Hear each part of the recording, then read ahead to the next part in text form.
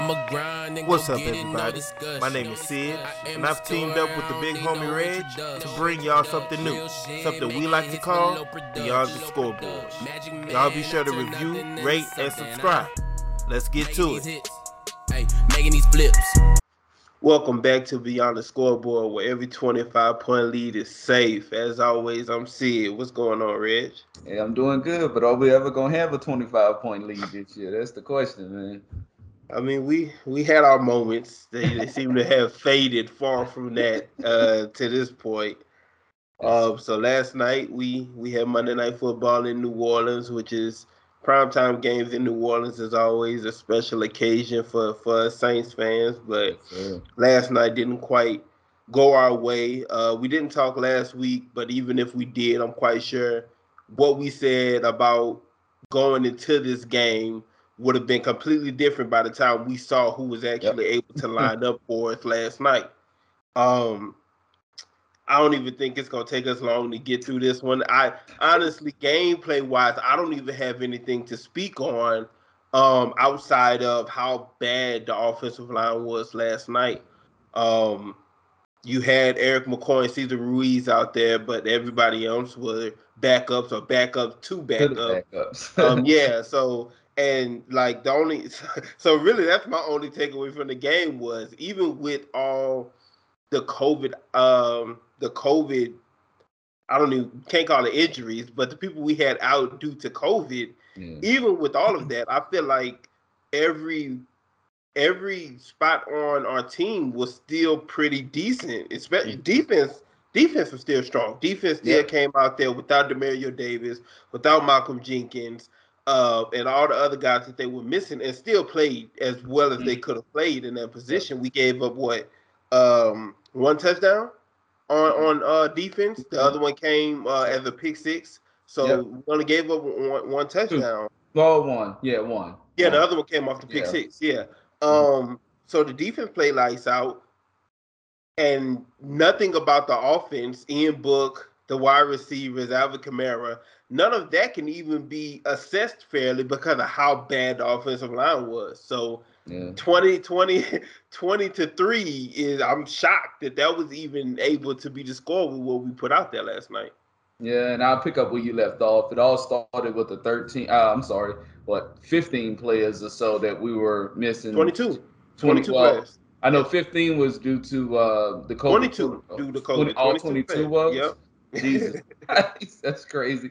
That's, you know what I'm saying? That's damn near half of a team. So, I mean, I'll just start there. And you mix that in with injuries that we already have, players that's lost for the season. And you touched on how bad the O-line was. I mean, man, we sent that text out early, like first quarter. Like, O-line is horrible. And Cesar Ruiz was out there, but he might as well had his backup out there the way he was playing. Wasn't a good day for that O-line and Saints in general. It's crazy how sometimes we'll get the same conclusion, but we go different routes on getting it for us when we discuss Saints. But you nailed it, man. It's unfair to judge Ian Book or anyone else that was out there because the O-line was so bad. It was times when Miami, they pretty much faked the casino blitz. You snapped the ball, 8 drop back, and those 3 guys were able to break in. So immediately. So it just wasn't a fair game for Ian Book with his first time getting under center for us. Yeah, and that's we can book this one as the Saints COVID game of the year because we had the game earlier this year when we went to Carolina, but we went without some coaches. This was a totally different ball game, being down 22 players. Like you said, on top of the injuries that we already had, like Teron Armstead didn't play last night. He wasn't on the COVID list. He's just still injured. Wasn't much to take from that at all, except for, man, that defense is great. Like that's a lot of good takeaways from defense. A lot of good takeaways. You had Cam Jordan with 2 sacks. Davenport got a sack. Lattimore got a long interception to try to give a spark, but ultimately when you're missing that many guys and 3 starting offensive linemen, Ian Book, limited time with the receivers we do have, with the ones we do have, he had limited time with. So yeah, man, that equals a bad night for Who Dat Nation. Yeah, and I mean we dropped to 7-8. playoff hope still alive just because the rest of the people out down there at the bottom are bad too. They stink. Yeah. Everybody lost too this week except for Minnesota. Um, but yeah, like the good thing is it was a COVID game, so those 22 players should be back for for Sunday's game. Um, and then once again, you're still looking at is Ryan Ramczyk ready to go, even when he gets off the COVID list, and his arm's still going to be ready to go. But like I say, wasn't too much to take away from yesterday's game. Yeah, we can we can move on from that one quickly. Yes, sir. One interesting, there was a couple interesting things that I did see while watching that last night. Like the 22 players on the COVID list, but the fact that we've had 57 different starters this season. Jeez, that's so unlike New Orleans, right? Unlike it, I think they said that's the most in the NFL ever. 57 different starters this season, and of course we in a different time now with COVID taking away players week by week as well. But yeah, man, that's insane. So let's look at some other games from the week, games that were much better than what ours was last night. Where do you want to start? Let's start with Colts Cardinals. That was Saturday night. The Colts ended up getting a big win. Honestly, both teams really needed to win because the Cardinals have been they've been squeaking wins out, but it hasn't looked good. And every time you look up, you looking like, are they the team we thought they were? Yeah. 6 games into the season.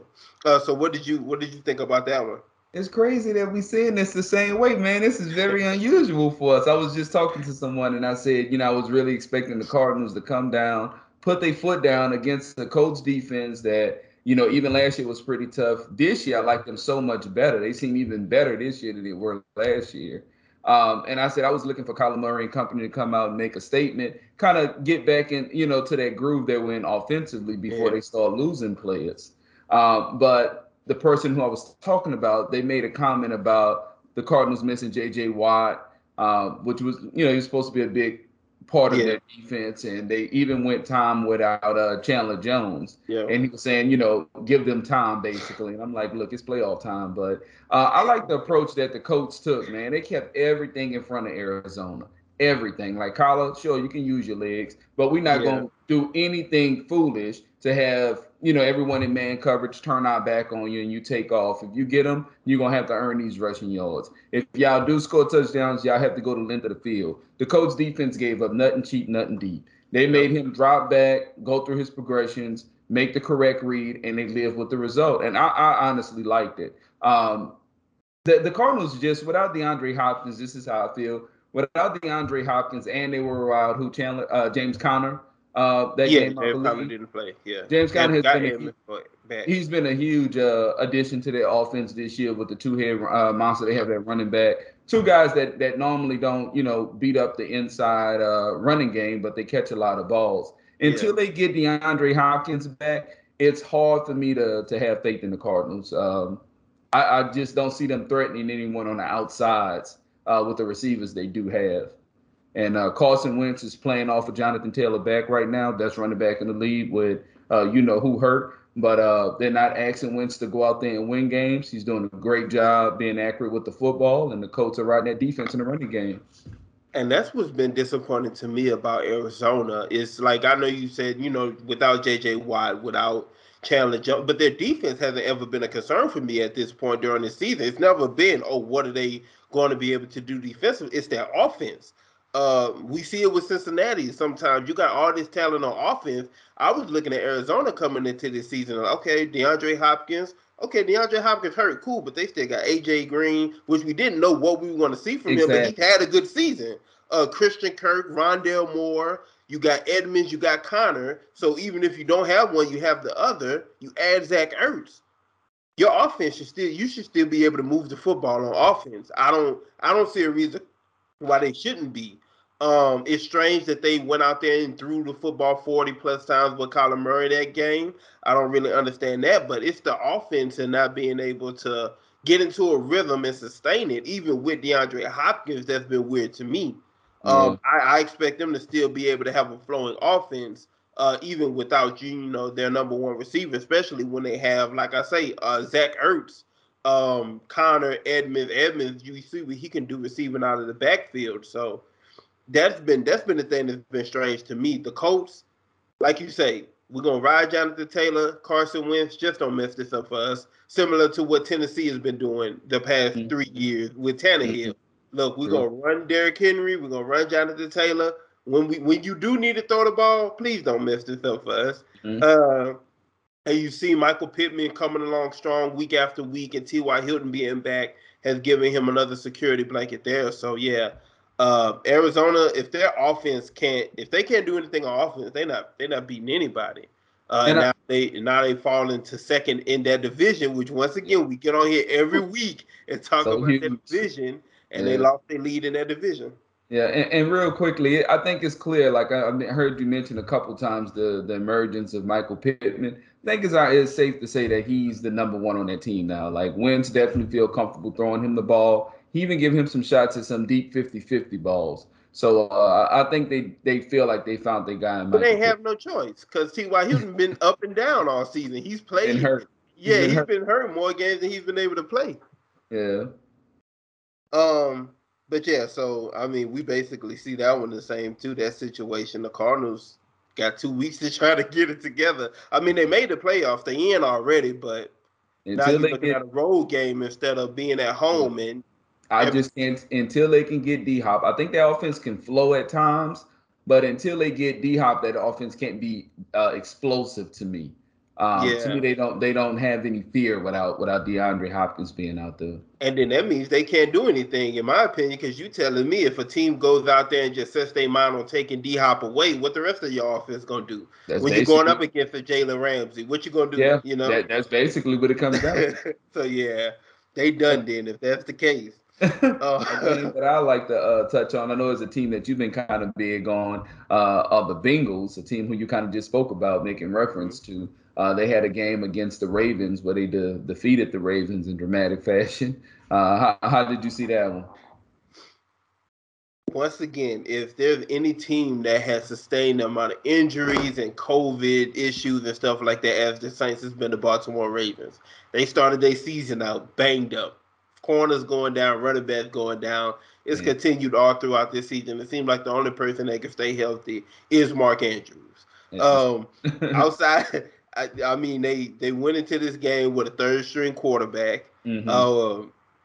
Who I didn't know was still in the league, if we being completely honest. I didn't know Josh Johnson was still running around here. But they went into that game with a game plan that was, let's keep him safe a little bit, but he's a veteran. He's been doing this. We can trust him a good bit. And they let him throw the football 40 times. He had 300 yards. He only threw one interception, only got sacked once. So when you just looking at the stats, you saying, well, where did it go wrong in this football game? If Mark Andrews is the only consistent in Baltimore. So when it comes to these other receivers, the Hollywood Browns, I forgot Sammy Watkins was even still there until Sunday. You're fishing for people to try to, and just like in New Orleans, we see it. It's a different receiver every week that's trying to get force fed but can't make plays. You're not making plays. Most of those 300 yards, I'm quite sure, came in, trash time. Yeah. By that time, I had turned the game off, and it was just red zone popping up every 50 seconds because Joe Burrow was throwing 60-yard bombs every time he got the football. The Bengals offense, should he be out there throwing for 500 yards a game every game? No, that's not realistic. But that's closer to what I expect them to be than what they have shown sometime this season. Just like we just talked about with Arizona, they've been really inconsistent. When you go out there and you see the Bengals end up in a 16-13 victory, and you're like, well, what happened? Like, you got Jamar Chase, T. Higgins, Tyler Boyd. You got Joe Mixon in the backfield. You're using both of your tight ends effectively. Yep. And Joe Burrow is, for what it's worth, he's a mobile quarterback. So he's not just standing in the pocket, and if things break down, he can't go anywhere. But what I saw from the Bengals Sunday is what I expect to see from them every week to some degree. And it's sad that it took them to This is the second time they did it to Baltimore. They did it to him earlier this year in the same fashion. A healthier team. Little payback from last year. That's all it is. Yeah. So I can't. I guess Baltimore's defense was Baltimore's defense. Like, it was what it was. But offensively, I can't take anything away from Baltimore just like I couldn't from New Orleans. Yeah. And it's kind of crazy that you say we saw this game the same way again. It's getting scary. You said you couldn't put your finger on it. Like you saw him completing balls earlier. You saw them moving the chains, but it wasn't resulting in nothing. And the only thing I could point the finger to was they made no attempt to run the ball. Like they didn't even try to find a creative way to throw the ball. I'm sorry, to run the ball. And I felt like that's when they kind of went down, when they showed Cincinnati their hand early. Like, look, we just basically come out here and saying we're not going to run a football. It's going to be pass, drop back after drop back. And I kind of think that's where they kind of made their mistakes. They were kind of able to key in on the outsides and say, all right, well, look, we're going to force everything underneath and we're just going to make the tackle. That's why you seen the tight end, Mark Andrews, with so many catches, so many targets, yet again, because they were like, yo, we're going to allow this 3 yard. We're going to allow this 5 yard, but we're going to make this tackle afterwards. Josh Johnson played it safe. He played a conservative game for the most part. And, every time you gave the ball to Cincinnati, it's bombs over your head. Touchdown. Yeah. So then you get the ball back again. You conservative. They force a stop. They get the ball, touchdown. So it just was a game plan we never saw really take off because of how great that Bengals offense was. All the guys that you talked about, T. Higgins, 12 catches, 194 yards, 2 touchdowns. Jamar Chase, 7 catches, 125. Tyler Boyd, 3 catches for 85 yards. Joe Burrow on the day was 37 for 46, 525 yards, 4 touchdowns. If you had him in fantasy, congratulations. You're moving on to the next round if you were in the playoffs. So it just was a great day. Joe Mixon, he had a quiet day, but yet he still scored the touchdown. So everybody got in on the action. And of course, didn't Mixon go over 100? I don't think so. I thought he went over 100 too. I don't think so. It was because I know they pulled him kind of late. He was out there sharing snaps later part of the game. Oh yeah. And we saw Trey Hendrickson record a sack, a former Saint, and also a former New Orleans Saint. Von Bell had a INT in that game. So I saw a stat about him too. Hendrickson. I want to say they say he's recorded half a sack for like the 18 straight games. Yeah, it's something crazy. Yeah, it's the NFL record. Like it's the longest streak. I was like, man, that's good to see. Because like I say, the same production he gave. Same production he gave us last year. He's doing the same thing this year with Cincinnati. 100%. And once again, we talked about it in the offseason. Do you franchise tag him or do you try to find the money for him? And I was like, man, for that price tag, I'm not willing to bet on it. But I'm glad to see that he's actually able to, keep up that production. Definitely. Another game to look at, Buffalo, New England. Buffalo went into New England and got a 33-21 victory. It was closer than what it was. At times. At times it felt like it was worse than 33-21, and at times it felt like it was closer than 33-21. But Josh Allen had it going early. He had it going early, and once again, it's one of those situations to where you look at it and you say, okay, what did his number one receiver do? And then you say, okay, well, Stephon Diggs, he has 7 catches for 85 yards. Okay, what about the supporting cast? And then you got Isaiah McKenzie with 11 catches and 125 yards, and you're like, oh, that's where they won the game. Because we all know who the number one is. We know who all the eyes going to be on, and he still went out there and had 7 catches, 85 yards, a touchdown. So if you give me somebody else who's going to go out there and get over 100 yards and a touchdown as well, then you're in trouble. And we're talking about a New England defense who everybody, we're real big on that secondary. J.C. Jackson, McCourty, all those guys that's back there that's played, lights out this season. And Josh Allen was able to go out there and do what he wanted to, honestly. Rushing the football, he had 64 rushing yards on top of a 300-yard passing game, no turnovers. Yep. You're usually not going to lose if that's the case. And on the other side of the football, Buffalo's defense was able to really minimize what it is that they wanted to do on offense. Mac Jones didn't go out there and have a horrible game, but they kept everything, like you said, they kept everything in front of y'all. Gonna take these nickels and dimes, we'll give it to y'all, but y'all not about to get anything deep. You're not about to, get anything behind us or anything like that. And kept him to a very low scoring game. I want to say both of his turnovers came in the second half. Damian Harris, he went over 100 yards, but once again, we give 18 carries, so 5 yards a carry. He had all 3 of their touchdowns. Yep. Okay, cool. But you're not about to break off these long runs on us. You're not about to, get behind us. So Buffalo did a really good job. I'm more impressed with what they did offensively, honestly, against that New England defense than what they did defensively. But yeah, that was a game they really needed to stay in that NFC East number 1 race. Yeah, and every time they play, this is a game that is much must-watch TV for me. Josh Allen was a quarterback I was pretty big on when I first started reading up on him. Of course, you see the guy 6'5", 235, 40 pounds, and he can move, and he got a super strong arm. Got to see him in action, right? So New England to me is the measuring stick for Josh Allen. That's kind of like what I judge him by. Last 2 years, he's played New England great. I know he lost a sloppy game this year that was played in the snow, but New England only threw the ball, I think, 2 or 3 times, and they got the win. But other than that, Josh Allen, the last couple of years have been on fire against New England, although they've had great defenses. And you kind of touched on it. Diggs, he didn't have a great game, but 7, 8 catches, like you said, 85 yards and a touchdown. I feel like New England was completely comfortable with that stat line coming in the game. Yeah. Saying he can have that, and yet we can still win because they have nowhere else to go with the football. Well, like we spoke of, Isaiah McKenzie kind of went crazy. 11 catches, 125 yards, and a touchdown.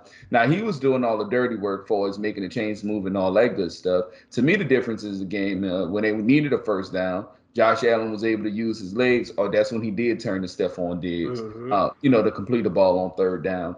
But New England showed nothing offensively. They were super flat. It looked like the Saints, pretty much.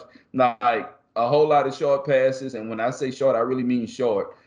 Nothing threatening on the outsides whatsoever. Like a lot of times he was under pressure, got some throwaways, but even like on a replay, no one was open downfield. They had nothing threatening on the outsides. And, that defense was able just to minimize the field on them, and a couple bad throws, a couple bad reads. I think Michael, what's his name? Hyde, the safety, he had 2 Michael Hyde. Yeah.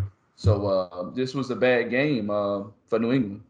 And that's what you look at when you look at an offense like the Patriots offense, who has a good running back, but your best receiver are your tight ends. So once what happens when Tre'Davious White come down on Hunter Henry and says, "Look, I'm not letting Hunter Henry do anything today." Well, you got to go to these other guys, the Nelson Aguilars and the Kendrick Bournes and the Jacoby Myers of the game of the world, who show to be inconsistent. One week they might go out there and get you 7 for 85 and a touchdown, and another week they'll have 3 drops. And you looking like, well, damn, I can't get no help out here. So that was one of those games, and that win tightens up that NFC East race. We know that the Patriots defense finished without an INT or a sack that game, but I saw in the 3rd quarter where they didn't even get a hurry on Josh Allen, and we were in the 3rd quarter. It was that bad.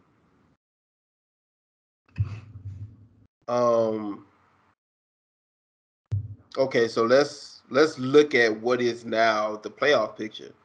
16 weeks in, bro. This season has flown by. But we 16 weeks in. We talked about it last time we was on, how crowded that AFC and NFC picture is when it comes to those last 2 spots. You got New England sitting at 9-6 in the AFC, Raiders at 8-7, but then you got Dolphins, Chargers, Ravens also at 8-7, Pittsburgh at 7-1, and in the NFC it's the same thing. You got 49ers and the Eagles at 8-7, and then you got Vikings, Falcons, Saints 7-8, Washington 6-9. But as things stand right now, we'd be looking at the Kansas City Chiefs and the Green Bay Packers with the bye weeks. And then in the AFC, you'd have Titans taking on the Raiders, the Bengals, Patriots, and then the Bills and the Colts.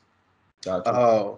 And then NFC, you got Rams, Eagles, Buccaneers, 49ers, Cowboys, Cardinals.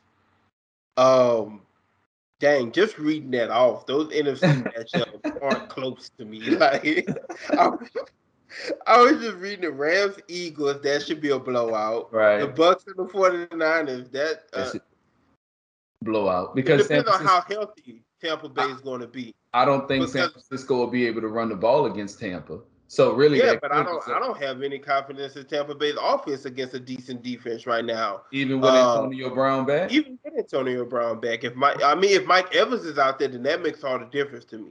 But if you're telling me it's Antonio Brown, Tyler Johnson, and Scotty Miller, then no, I'm not afraid of that. Yeah, okay. You know. All right. But yeah, so and then Cowboys Cardinals, we just talked about the Cardinals. And what they haven't been able to do on offense. And we know what Dallas's defense is. They ball hawks. They're out there just trying to force turnovers. They trying to get, and now they're getting to the quarterback more effectively. With a healthy D line, Parsons was doing it alone, but now Lawrence has come on strong. What a game he had. Randy Gregory has come on strong. So all those guys. So man, looking at what is projected to be the first round matchups of the NFC playoffs, I don't even see a close matchup within that. That's crazy.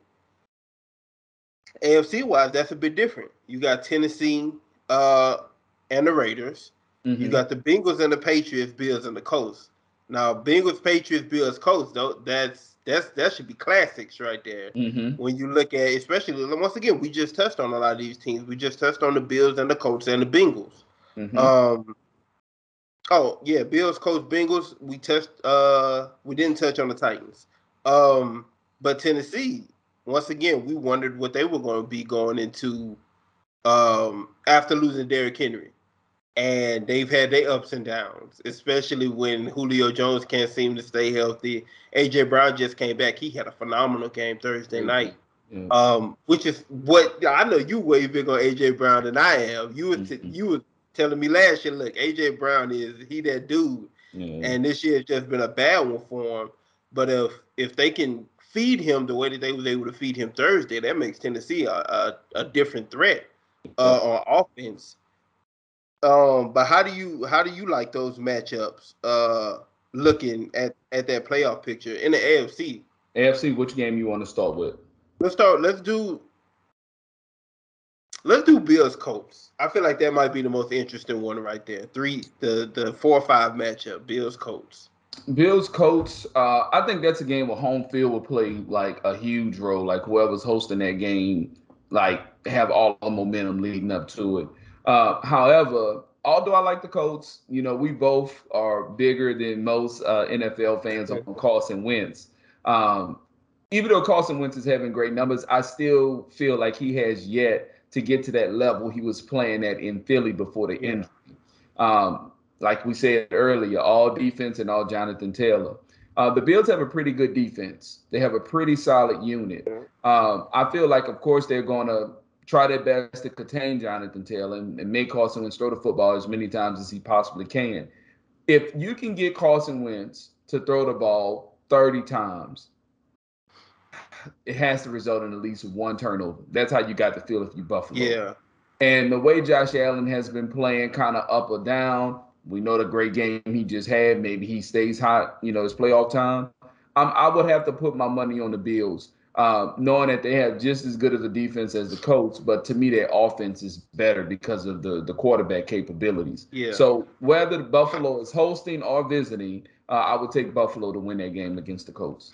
Yeah, right now they would be the home team. But I 100% agree with you. Once again, if they take the same philosophy they just took into New England to go play somebody like the Colts, where Jonathan Taylor go get 100 yards, we're going to live with that. But when it comes to this passing game, y'all not getting nothing.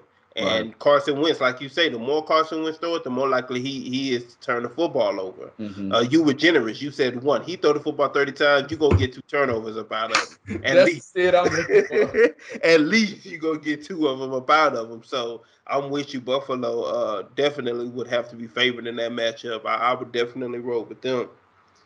Bengals Patriots. the Patriots going to Cincinnati to take on the Bengals. How would you see that one playing out? Because that's one of those great offense against a great defense matchup right there. Yeah, that one may be a little bit closer, but I think at the end of the day, um, I'm just not sure if New England has the offense to back up that defense, Yeah, especially during playoff time. One thing I do like about Bill Belichick is he throws everything at young quarterbacks. If you are a rookie or 2, 3 year guy, you're gonna see everything from Bill Belichick. He's gonna make it as difficult as possible for you to move the ball. Jamar Chase is a true number one already to me in football. We spoke about the other weapons that they have in Boyd and Higgins, and then we always forget about Joe Mixon to me, who's having a pretty solid year. yes, It's just that Joe Burrow is just like the spotlight or whatever. So Cincinnati can play defense when they want to, but I yeah. think they have just enough to keep the game close, even in a close game. And I think the Bengals offense would be the difference of that game. So I would have to go against Bill and take Cincinnati. So it definitely matters to me how the Bengals finish out this season, because we just talked about how offensively they seem to be inconsistent at times this season. So if you're telling me, okay, Burrow just went out there and had an amazing 500-yard game, and then in week 17 he went out there and they barely put up 16 points, that concerns me. Because then I'm saying, well, that means y'all either getting in your own heads, or there's a scheme out there that can stop. And if there's a scheme out there that can stop them, Bill coming into that game with that scheme and is going to play it to perfection. Pressure. So I think right now, I think I would take the Patriots, man. That defense is going to travel. Damian Harris is a true number one back who's out here getting 100 yards a game at this point when he's healthy. I can easily bet on the Bengals having a explosive offensive game. I can bet on that as much as betting on them going out there and laying a dud. So, I feel you. Yeah. I feel you. I can't it even really be mad depends on me. It really depends on how they go and take these last two games and go into the playoffs. But right now, I just have to roll with the Patriots. Gotcha. The last one in the AFC right now is Tennessee Titans against the Las Vegas Raiders, which is a very odd one to me. For one, because once again, we didn't know what was going to happen with Tennessee after they lost Derrick Henry. They were the number one seed by a few games. Now they've fallen only to number two, which is probably a shock to a lot of people that they're even there. And Vegas, man, with all they've gone through this season, somehow they're still scratching and clawing to get into the playoffs. So they'd be traveling to Tennessee. How you see that one going, man? So I'm gonna start by saying this. You know how every year you kind of got a team that's kind of your dark horse that you kind of pulling for on the low side. That's been the Raiders for me, but they let me down, man. They got up to a pretty good start. I'm like, do it. I know, and then they kind of went down their hole, and now they're climbing right back out of it.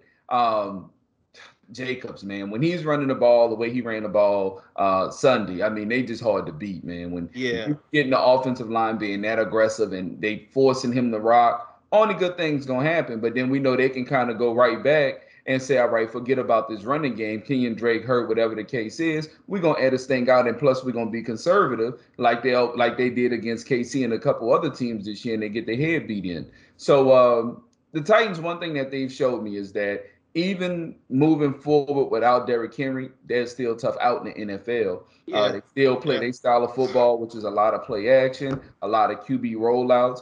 Tannehill hasn't really given games away, although he still hasn't been as good as he was last year. I would have to bet on Tennessee being a playoff team last year, veteran quarterback, a pretty gutsy head coach. I would have to rely on all that good stuff and take them over the Raiders if they do meet up in the playoffs. This is another tough one. Because they're used to playing close games as well. Because Tennessee, once again, no Derrick Henry. So they've been cycling through running backs. I mean, at one time we saw Adrian Peterson out there. Now it seems like Now it seems like they're rolling. They're good with Deontay Foreman, but he's still not a true number Up and one back down. in the Yeah. NFL. And then once again, what receivers are going to be out there? Is it going to be Julio and AJ Brown? Is it going to be just Julio? Is it just going to be AJ Brown? Is it going to be neither of them? And then if those guys are out there, we've seen them out there together and healthy for some games this season to where still nothing. Sure. Even when Derrick Henry was there, which when we looked at that and said, man, if Derrick Henry's healthy and those two guys are healthy, you're not going to be able to stop this offense. Yep. They were stopped every time they went out there. So the Raiders, to me, I like Derek Carr more than I like Ryan Tannehill as a decision maker with the football. Okay. If Darren Waller is playing, is going to play, if he's out there, I don't know how Tennessee can really match up with him, particularly. He hasn't been out there in quite some time, though. He hasn't been out there. I know that from what I saw, he's projected to play this week, but we'll see. I don't even know exactly what his injury is. That man been projected to play the last, I won't say like 3 weeks or something crazy like that. Which makes me feel like they just trying to protect him. Like I said, I don't know exactly what the injury is. But they could just be trying to protect them. Look, let's not worsen it. We still in a good position to get into the playoffs. Let's keep it in. But if he plays, that's a tough matchup for that Tennessee defense. And like you say, Josh Jacobs, right? That's one guy that's honestly disappointed me over his career to this point. Really? Just because it's inconsistency. It's the same thing. Like he's never, and honestly, part of it, I don't even think it's his fault. I think it was a lot of what John Gruden wanted to do that wasn't really, involving him as much as it should have been. So maybe that's part of it, and maybe he's going to be able to turn the corner now. But like you said, if Josh Jacobs is going to run the football like he had, last weekend at times this season, then that's going to be too much for Tennessee, in my opinion. Okay. So at this moment, like I say, not knowing what's going on with Julio and AJ Brown, I know they say they want Derrick Henry to get back. I don't think he'd be back for Wild Card Weekend. No. I know they say they think he'll be back for the playoffs, but I don't think it'd be Wild Card Weekend. So I'd have to go with the Raiders, honestly. Gotcha. Rams Eagles. The Eagles traveling to the Rams. I'm just interested on how you feel about the Eagles in general at this point. Oh, they overachieved. I feel like they overachieved slightly. Once again, didn't know the situation with their O-line coming into this game. Miles Sanders, to me, into this season, I really wasn't impressed with a lot that he has done. And I feel like I'm starting to treat him like I'm treating Jalen Hurts. Like, it's not enough around you for me to fairly judge you. I mean, we got Alvin Kamara, one of the best running backs in the league. And if you base him on performance, he go out there, and a lot of times you don't even know if he's on the field. Yeah. So teams are going to key in on the little that the Eagles have as well. But for them to even compete with the Cowboys the last 2 years, load as that roster been, and now we're looking at a Philadelphia Eagles team that's find themselves in the playoffs if they started today. I have to tip my hat off to them. All that being said, the Rams is the last team that they want to be playing right now. You have any questions about your O-line, or your O-line is not proven? You do not want to see, the Rams front four. We know what they have in the secondary. Williams is, to me, is slowly becoming more of a household name. He gets tested so much because no one wants to go at Jalen Ramsey, and he holds his own. So to me, that's just a solid unit defensively already that can come into anybody's stadium and say, we feel like we could hold them under 20. So you mix that with the fact that Matthew Stafford probably put a couple tubs on your head. To me, there's no way Philly can win that game. To me, it's been on fire. Be still hungry. You know what I'm saying? Like, they got a lot going on. He spreads the ball around. I think the best thing they can ask for is Philly have one of them great games rushing the ball. We do know the Rams all weak at the running back position, so maybe if they can get some of them crazy Stafford turnovers and they can just pound the hell out the rock and those drives and touchdowns, and they milk the hell out the clock. Anything can happen. It is football. But if I had to put money on it, I'm going Rams. The Rams is one team this season that's just kind of like Tampa Bay was last year. When Tampa Bay, for the most part, last year they avoided a lot of injuries, so they were the healthiest team at the end. The Rams have been catching breaks. Two particularly. One, they brought in Odell Beckham and lost Robert Woods. Yeah, they lost Robert Woods, but okay, we gonna be able to plug in Odell right there. Henderson got hurt again Sunday. They sent him out for the rest of the year. They say Cam Akers can probably go this week. So once again, which is who was projected to be their number one back this year to begin with. Oh, so, he wasn't projected. He was. Sony Michel has looked better than anybody thought he was going to, as with the Rams, and now you've been able to get Cam Akers back into the fold. Henderson should be back for the playoffs. I'm with you. Like, there's nothing I like, even for them to have a crazy rushing. Miles Sanders broke his hand. I don't know how long he's going to be out, or if he's coming back at all this year. So you're looking at Jordan Howard and Boston Scott, which every time I look up and look at Philadelphia, I'm like, dang, they do still play football. I forgot about those guys. So, and they go out there and they have good performances, which, to Philly's credit, I think that has a lot to do with their offensive line. Their passing, the pass blocking of their offensive line isn't great, but it seems like their run blocking is what they're better at, because they've had 4 running backs to go, rush for 100 yards, in different games this year. But there's nothing about the Philadelphia Eagles that I'm looking at and saying, yes, they do this, they can end up winning this game. Devontae Goddard is a player that I like a lot, but once again, that Rams defense is. I don't even think that Jalen Ramsey is gonna have to follow anybody, because like you say, I'm with you about Darius Williams. I like Darius Williams. He holds his own. So Devontae Smith, Goddard, no Miles Sanders. Jalen Hurts is a young quarterback who Aaron Donald and Von Miller are going to be itching to get at. I don't see a way for Philly to win that football game. Yep. The Tampa Bay Buccaneers and the San Francisco 49ers. I told you when I first ran down this list that it's a lot about health to me for the Buccaneers. I stood on it at the beginning of this year and said the Bucs not going to be able to avoid injuries like they did last year. That's proven to be true. Godwin out for the year. Fournette's out for at least the rest of the season. I think they think they can get him back for the playoffs. Mike Evans is up and down with his hamstring. They probably out.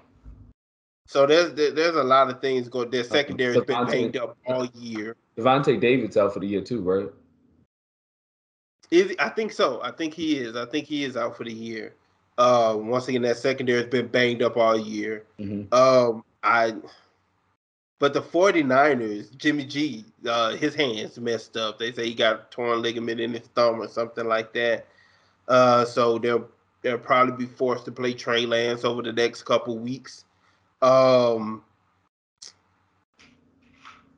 If it was anybody, if it was an actual good team, in my opinion, I'd be taking them over the Buccaneers. But Tom Brady at home, they still have decent weapons. Like I said, if Mike Evans can play, that makes all the difference in the world. You know what AB can do when he's called on to be a number one. Gronk seems to be healthy. Cameron Brate seems to be healthy. Ronald Jones is healthy. That's still too much given to Tom Brady for a team like the 49ers, who hasn't. That's another defense who hasn't played as well as I thought they would this season. In the lines of Washington football team and their defense. I'd still have to take Tampa Bay in that game. I think, like you said, you don't even know for sure if the 49ers to be able to run against Tampa Bay, and they have all kind of running backs that they're going to throw at them. But just like the Saints, I like the Saints and the Bucs the same way in that manner. We're not going to let you run the football on us. Right. So what is your quarterback going to do? Just like Carson Wentz, we know what it is with Jimmy Garoppolo. You let him throw the ball 30, 35 times, he giving it away twice. Yep. So, and you can't give the GOAT any extra opportunities because he gonna capitalize on them. So, once again, just like the Rams, I would easily be picking Tampa Bay in that matchup. It doesn't make sense for me to add anything to what you just said. That is exactly how I see it. And I thought you were going to go there, but you didn't. You said if this was a better team, right? Yeah. And I thought you were going to say if it was a better quarterback, then maybe you would be taking, this team. Yeah. But the one thing that Tampa is weak in is the secondary. They got Carlton Davis back. He's finding his feet and all that good stuff, getting the rhythm back. But that secondary is still the weakest point of that team to me, Yeah. not just the defense, but of the team. Yeah. And if you're going to beat Tampa, you got to have a veteran quarterback or someone that can is a good passer of the football, someone who can kind of make that defense pay for the things that they do and all that zone coverage. And that's not Jimmy G to me. On a good day, one of his great days, Jimmy G's capable of it. But I would just want a more proven quarterback going against this Tampa Bay led team, especially if they get Leonard Fournette back. Now, I don't care if Mike Evans don't play. Long as they got the secondary guys and AB, and you're telling me I still got Gronk, I still have OJ Howard, all the rest of these guys, cool. I'm good with that. Long as I got Leonard Fournette. I'm taking Tampa them all day long with no excuses, no hiccups, no nothing. But yeah, either way it go, I got Tampa Bay winning this game. Got you. And for the record, I still give the 49ers a better chance with Jimmy Garoppolo than Trey Lance. Absolutely, at this point. Absolutely. So the last matchup will be the Cowboys and the Cardinals, which out of those, what's projected to be the first round matchups at this moment would be the best matchup, in my opinion, would be the Cardinals going to Dallas to take on the Cowboys. How do you see that one? I think this is the fairest matchup that we have right now in the NFC, just like you see it. This can really be a high-scoring game, or it can be a blowout. Either way it go, it wouldn't surprise me. I do have Dallas winning this game. We know what Dak can do when he's on target, when his throws is lining up, when he's not having an issue with his accuracy. Dak Prescott is one of the better quarterbacks in the NFL. It was so good, and I'm not even a Cowboys fan, but I must say it was so good to see Amari Cooper kind of get back in rhythm, catching some balls and doing what he do. I think long as they have him and CD and the rest of the guys healthy, Dallas, can score points on just about any defense in the league. We know that their defense, they get a lot of turnovers, and they also can get to the quarterback with all those speed rushes they got. Kyler Murray can have a outstanding day, and this thing could turn into a shootout. At the end of the day, I still trust Dallas's offense and Dallas's defense more than I trust the Cardinals. So I would take Dallas to win this game either way. So I liken the Cowboys to the Bengals, where I say, well, it depends on how that offense looks the last 2 weeks for me, because the Cowboys have been in those same situations. They went out there and dropped 56 on Washington on Sunday, and have the potential to go out there next Sunday and 16-13 victory. Yeah. And which is crazy because Dallas's defense has been more consistent throughout this season than their offense, and nobody would have ever thought they're going in. They have the talent, they have the quarterback, they have they got 2 number 1 receivers. At least, like Michael Gallup is another guy who just doesn't get enough shine because of who the other 2 guys are. But Dalton Schultz has been showing up more and more. Like, they got so much on that offense. They lost Pollard for a minute. He's already back. Zeke is looking, as fresh as he's been all season. It's hard for me to pick against them just because even with the inconsistency of their offense, I trust their defense more than I trust Arizona's at this point. And I still trust the offense more than I trust Arizona's at this point, unless Hopkins is going to be there, which we don't know at this point. So yeah, I'd be rolling with the Cowboys in that instance as well. Nice. So I think we went opposite AFC. 2 games in the AFC. I don't think we didn't go opposite in the NFC at all. How can you blame us? Exactly. Like,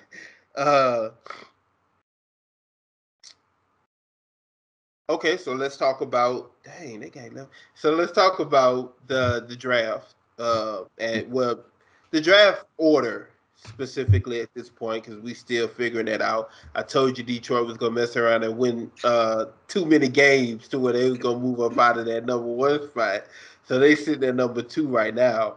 But I know you wanted to look at 11 through 15 this week and how that would play out.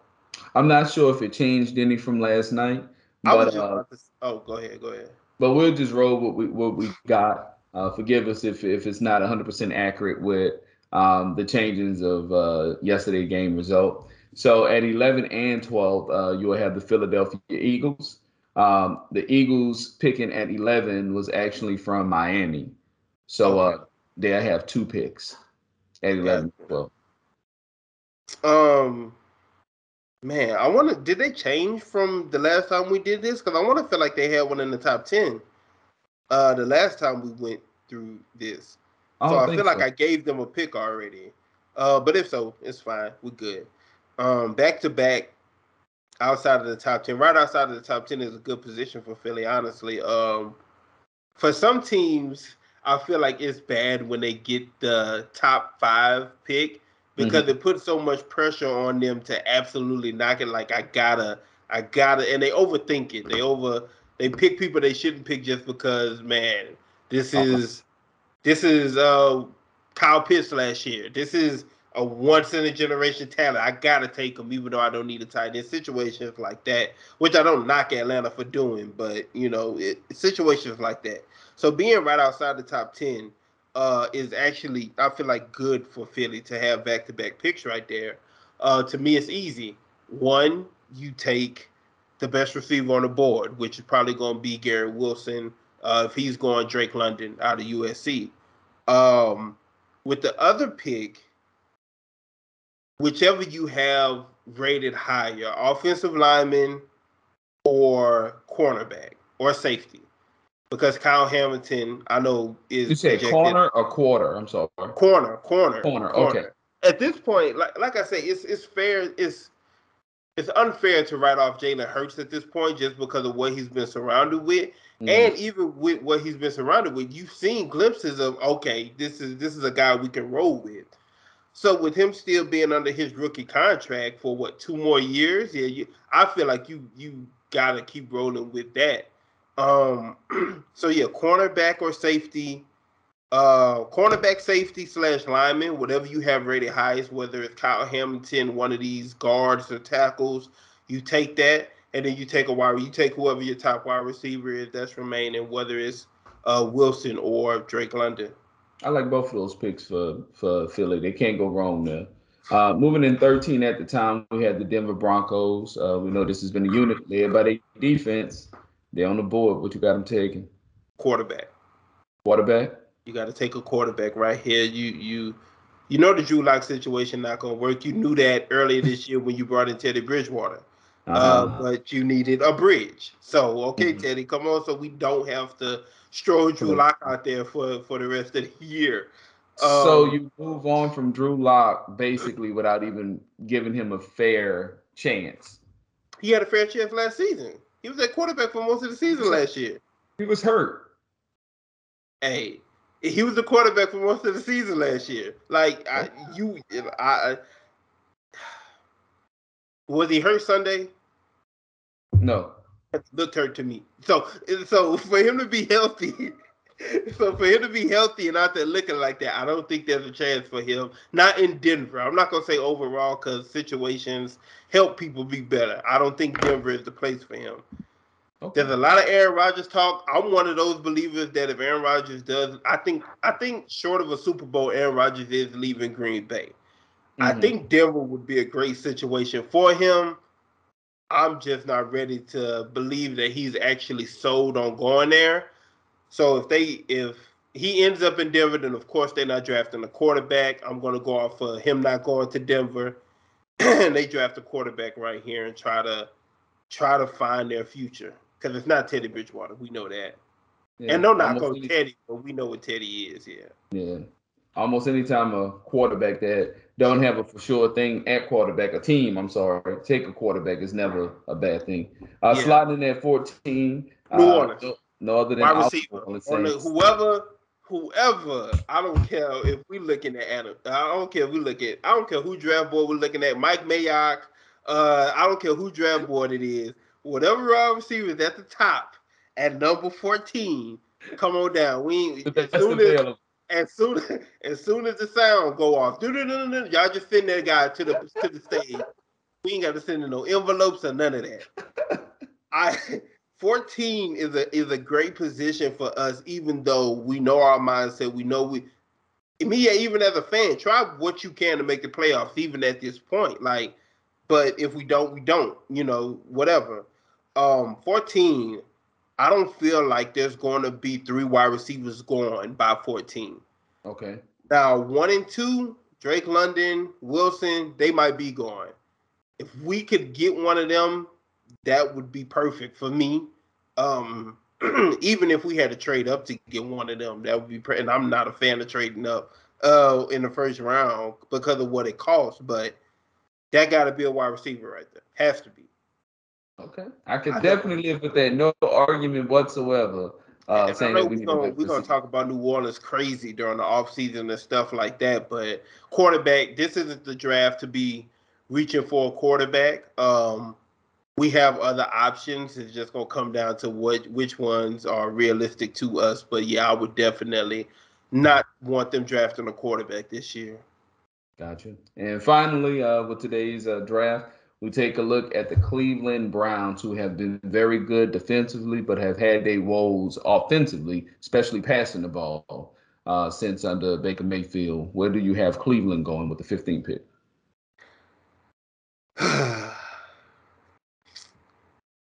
This is tough, and I'm gonna tell you why.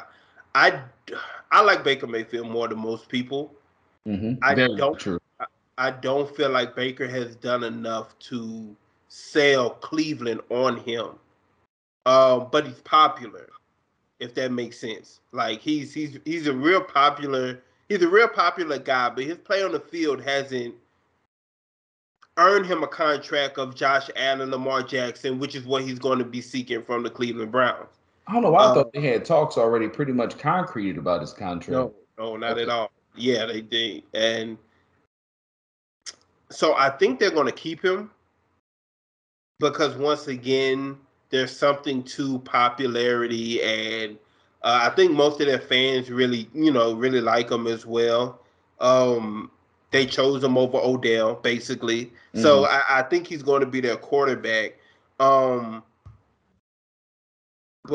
once again, this draft doesn't help. If this was a better quarterback draft, I'd probably say they move on from Baker and draft a quarterback, honestly. Because they haven't paid him yet, they'd probably move on from him and draft a quarterback. But this draft class with the quarterbacks isn't good. So Cleveland is in a situation to where the defense shows up pretty much most weeks, and their offense is where they struggle, which is crazy because you have Nick Chubb and Kareem Hunt back there. They got to take a wide receiver. They also have to take a wide receiver. They have 2 tight ends who, to me, don't get enough usage to begin with, but they're good tight ends. Mm-hmm. You got 2 good running backs. Your offensive line is good. You can lock them up for the next 3 to 5 years, almost all of those guys. So the only thing that you're really lacking right now is a wide receiver. So I would have back-to-back wide receivers going right there, New Orleans and Cleveland. All right, my boy. Like always, I appreciate that college knowledge, as I call it, and you getting us right with those draft picks. Very quickly, we will take a look at this upcoming this week, and we have some great matchups, a lot of them with some playoff indicators in there. And we'll start with the Kansas City Chiefs taking on the Bengals. The Bengals is +5 in this game. Which way will you go in that one? I saw the over-under at 49, too. I'm definitely taking the over on that one. 49? 49. I definitely take the over on that one. But I got Kansas City, man. They're in a position to where they finally are. Once again, we talked about it last time we was on here. They're getting into a rhythm. That offense is starting to produce as we expected to. Edwards-Helaire has become a better back than he's been so far. And once again, it's more about his receiving threat out of the backfield than it is him running the football. No Travis Kelce last week, no problem. They went out there and Pringle, every time he pops up, I'm like, dang, man, they still out here using him. Mm-hmm. They were inconsistent, but they were inconsistent for stretches. It wasn't they were good one game, bad the next. They were bad for a good 5-6 week stretch. And Mm-hmm. since then, they've been able to turn it around. So I definitely have more confidence in them than even Joe Burrow coming off a 500-yard game. Yep. And Kansas City's defense hasn't been bad this year. It hasn't been bad, and it seems to be getting better every week. Yeah, I got Kansas City by a touchdown.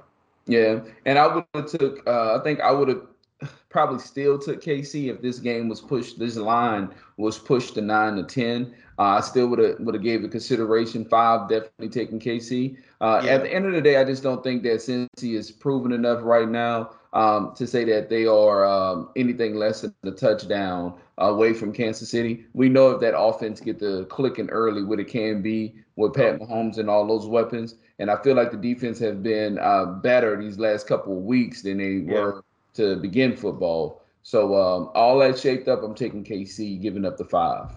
nice. We'll move on to the next game where you have the Rams trying to stay afloat in most NFC teams taking on the Ravens, someone who's crawling to kind of get back into the playoffs. Right now, that line is 3.5 to the Rams.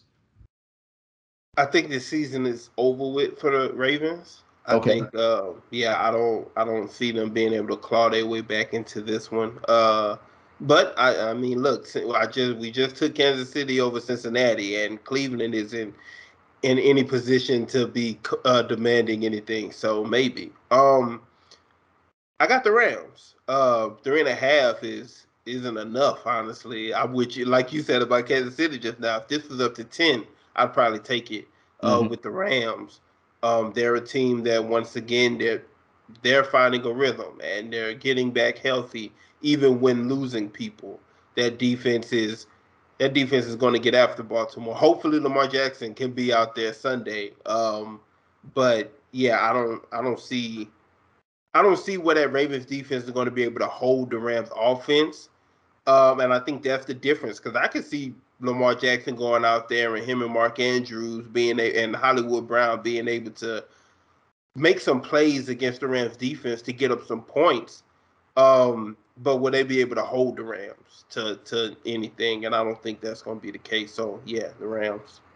Um, and you spoke about Lamar being out there, even if it is his game, his first game back in a while, or whatever the case may be. Then I still think that he's going to be a little rusty at times Yeah, throwing the football. Once again, we know what the Rams defense and offense can be. So I'm still kind of troubled about the Rams not being able to run. But either way it go, I'll take them giving up only 3.5 points to the Ravens. yeah. Moving on to the next game, we just spoke about how close that AFC race is.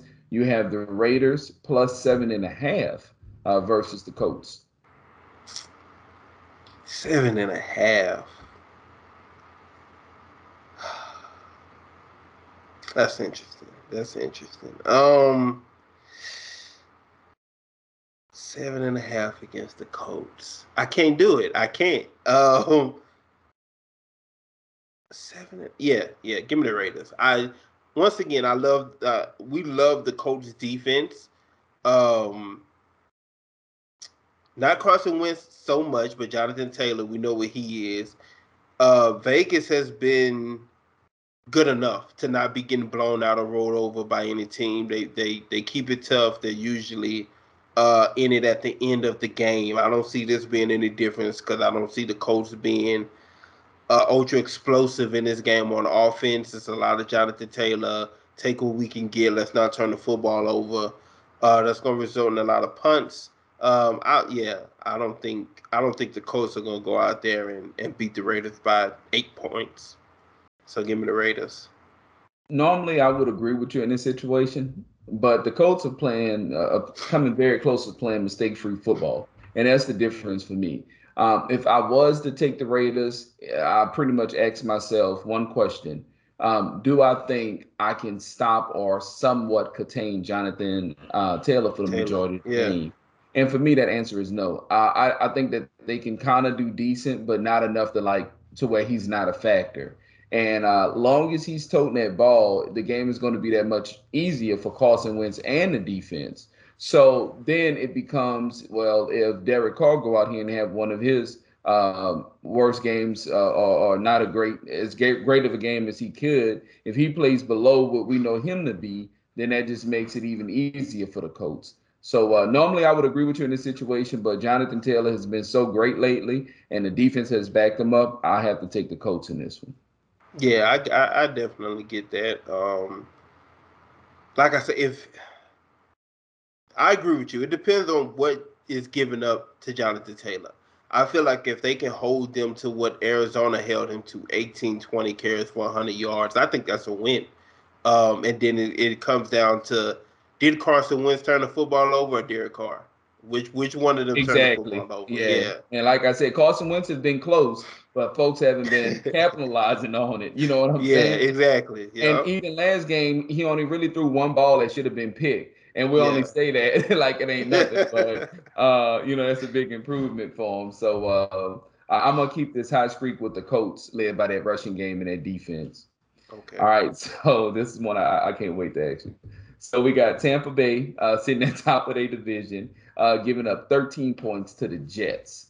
Jets is the team that has been playing a little bit harder in late weeks since starting quarterback back under center. So how do you kind of see that game going with the injuries that Tampa has? Do you still have them winning, giving up 13? I'm taking the Jets points wise. The Tampa Bay should win it. I have no reason to pick Tampa Bay to not win this football game. But for one, like, let me give some credit to the Jets. Their defense, all season long, honestly, has been the part of that team to where you look at and you say, okay, I can see where they're going with this unit. This unit can be solid going forward. And they've been playing better all season long. Offensively, like you say, they played better since Zach Wilson has come back off an injury, and it seemed to have gotten more creative as well when it comes to their play calling. But once again, is if Mike Evans plays, then that corner wide receiver matchup is going to be one that favors Tampa Bay with AB and Mike Evans. And that's before you even get to Gronk, Cameron Brate, and whoever, Scotty Miller, Tyler Johnson, whoever they're going to be using. But once again, two touchdowns is a lot, and I think the Jets may be able to actually score a bit in this game, especially if they keep up what they've been doing with Zach Wilson, who part of it is just him becoming more familiar with his receivers who are now finally consistently being able to be healthy. So, yeah, give me Tampa to win, but give me the Jets with the points. Yeah. Yeah. So I really, I'm a fan of, Wilson looking better and better each week or whatnot. But still, at the end of the day, it comes down to what you have versus what they have. And to me, Tampa has so much more than what the Jets have at this point. And I honestly don't even think 13 points is a big or large enough margin to give the Jets. I still feel like Tampa Bay should win this game by 13 or more. At the end of the day, you have a veteran quarterback who definitely understands his system. The Jets don't have many ways to get pressure on Brady, and that's the only way you kind of make Brady, miss or not look so good is by pressuring him, especially up the middle. And I don't see that the Jets are going to be able to do that. I see Brady having a clean pocket. The Jets struggled against us earlier this year. That was one of our better games offensively. So I really think even if Tom Brady is missing Mike Evans, even if he is missing Godwin, and those guys do play a role, do not get it wrong. Those guys are significant to this offense. But I still think in the course of 4 quarters, they should be 13 points better. If you tell me the Jets score a late touchdown at the end to close that margin and now they lose by 10 instead of 13, cool. But going in, I feel like I would have to take Tampa to win by 13 or more. See, so of course we touch on the Mike Evans, Chris Godwin's, Leonard Fournette's of the world. But what about if Jamel Dean and Richard Sherman and JPP, what if they don't play? And then you got Winfield, who's not playing, Mike He has Evans, who played might it. not play. Yeah, exactly. Those So guys been and we out already discussed that their secondary is the worst weeks. of their team. Yeah. So I don't know. I see Jameson Crowder and those guys to be able to like I don't once again, I don't hold that secondary in high regards, and I think that New York will be willing to put Zach Wilson out there and throw the football 40 times rather than even attempt to run the football 25. So I And think they can go out there and throw the football, and I think they can be effective in And doing see, so. to me, that kind of plays more in Tampa's hands because they don't have to send five to slow down the run for anybody, let alone the Jets. So now you're really only sending four and playing relaxed coverage underneath and forcing this quarterback to make throws that he's proven that he couldn't really make all season long. When the Jets kind of do explode offensively or move the ball better offensively, it's normally because they find a way to rush the ball. And I just don't see them being able to do that against Tampa Bay, even if they're shorthanded. I do expect the Jets to turn the ball over at least two times this game. And I don't expect Tom Brady to turn the ball over. So, I mean, all that given, I hard to look up in the third quarter and say, oh, the Jets is right in the thick of this game against. I just don't see that. I don't see them being able to put together nothing for 4 quarters to keep them in the game. Yeah, we feel completely different about this game, which is probably the first time this show that we Yeah. felt completely different about anything. Because I'm Yeah. looking at the over under being 45, and I'm like, man, I might go under on that. Like, I don't see a lot of points being scored this game for them to even give up a 14-point, victory Yeah, in New York. I have the Bay putting up 30 at least Oh on, yeah, I on don't New see York. it. I don't see Yeah. it. Okay. Well, we found one to where we was on opposite ends of. Hmm. Uh, so last one, Saints Panthers. Panthers plus 6.5. How you see that one? It all starts with injuries, man. Who do we get back? Like we know at this point it's not looking too good for as playoff talk goes. But if you're telling me that we have the Mario Davis, Malcolm Jenkins, those type of guys back, we already know the issues that Carolina has offensively. Then I'm like, yeah, I like the Saints. But then you look at Carolina and you like, well, they still a good defense. They start great beginning of the game, first half, whatever. It's just the offense go out there and give you absolutely nothing. So if you're telling me we have Taysom Hill, I feel comfortable saying we could beat this Carolina team by 6.5. But if you tell me that we have Ian Book out there again, then I'm not so sure. So if I got Taysom Hill, I'm taking the Saints to cover. If I don't, then I'm just taking the Saints to win. And so I'm rolling into it just thinking everybody we lost to COVID, we gonna get back except for the people that we lost Sunday, Monday, which I know is Quan Alexander. Uh, I think Deontay Harris might have been put on the list on I think he's Sunday. scheduled. I think That he's was his last game. uh, That was his last suspension. That was 3. So Yeah, he'll be so back. he's scheduled to play. And I think it's the same thing with Quan. Quan was put on the list, I want to say Sunday it was, if I'm not Yeah, mistaken. so it might be a little closer for them. Everybody Yeah. else was put. So I'm expecting for most people to be back. That were COVID related. Now, Teron Armstead, we're gonna have to see. Ryan Mhm. Ramchick was hurt even before the COVID came down. We're gonna have to see. But having the majority of our guys back, like you say, Malcolm Jenkins, Demario Davis, having Taysom Hill back there, Carolina offensively just man, they took a dive. The Yeah. whole season has been a consistent a Yeah. consistent dive. Um and there's nothing about that offense that I fear at this point. Not their core. Sam Darnold should be their quarterback Sunday. I'm expecting. So that's better than Cam, but it's still with our defense not something that I'm overly concerned about. So I'm 100% with you. If Taysom Hill or Trevor Simeon is out there at quarterback, I got us winning that. And by a touchdown. But regardless, I think their defense will look just as good as our defense. I really do Oh like yeah, I Carolina don't think defense. that, especially because Brian Burns just went on a COVID list, so you missing your number one pass rusher Yeah. there. That's right. So if you're telling me that he's out, it makes a difference. However, I still think that they're going to put out a great effort. Carolina defense don't come into games just giving. Is that they keep getting put on the field time after time after time. Yeah. Eventually they break. But I don't think they're gonna have to worry about that. Worried about that with our offense. So I think it's gonna be a close game. Gotcha. What's the over under on this one? The over under on Saints Panthers is 39. That's extremely. I'm still kind of close to taking that under on that. Yeah. I don't disagree with that. I'm right there. I'm right there with you on that one. So yeah, man, that is it for this week. Unless there was something else you wanted to touch on. Not right off back. I can't think of nothing. Of course, we'll be paying attention to these games as we've been saying all show. Is really coming down to playoff time. So it's when the fun starts. Season flew by so fast, man. You got the college football playoffs on kicking off Friday. I think all 4 teams play Friday, so that's going to be something to keep an eye on. But how bad you got Michigan beating Georgia?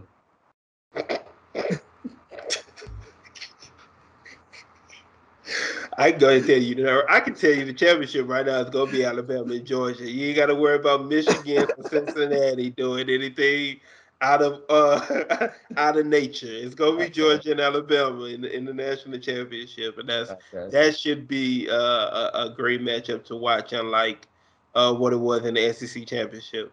But like you say, man, a lot of the games going forward is playoff implications. So one reason or another, seeding or just getting in. So it's definitely going to be exciting to watch. I'm not even positive about who plays Thursday. That's something I didn't look at. There is no Thursday game. Okay, cool.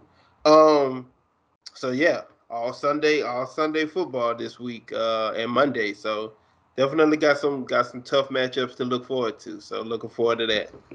Yes, sir. You boys not in my league. If you listen close, I'm coaching. Take keys to the boy, hella dope without pushing a Blanco. Still stabbing bitches like 94 in the Bronco. If it's about the money, I'm leaving them hoes pronto. If I don't do nothing, I'm about line so.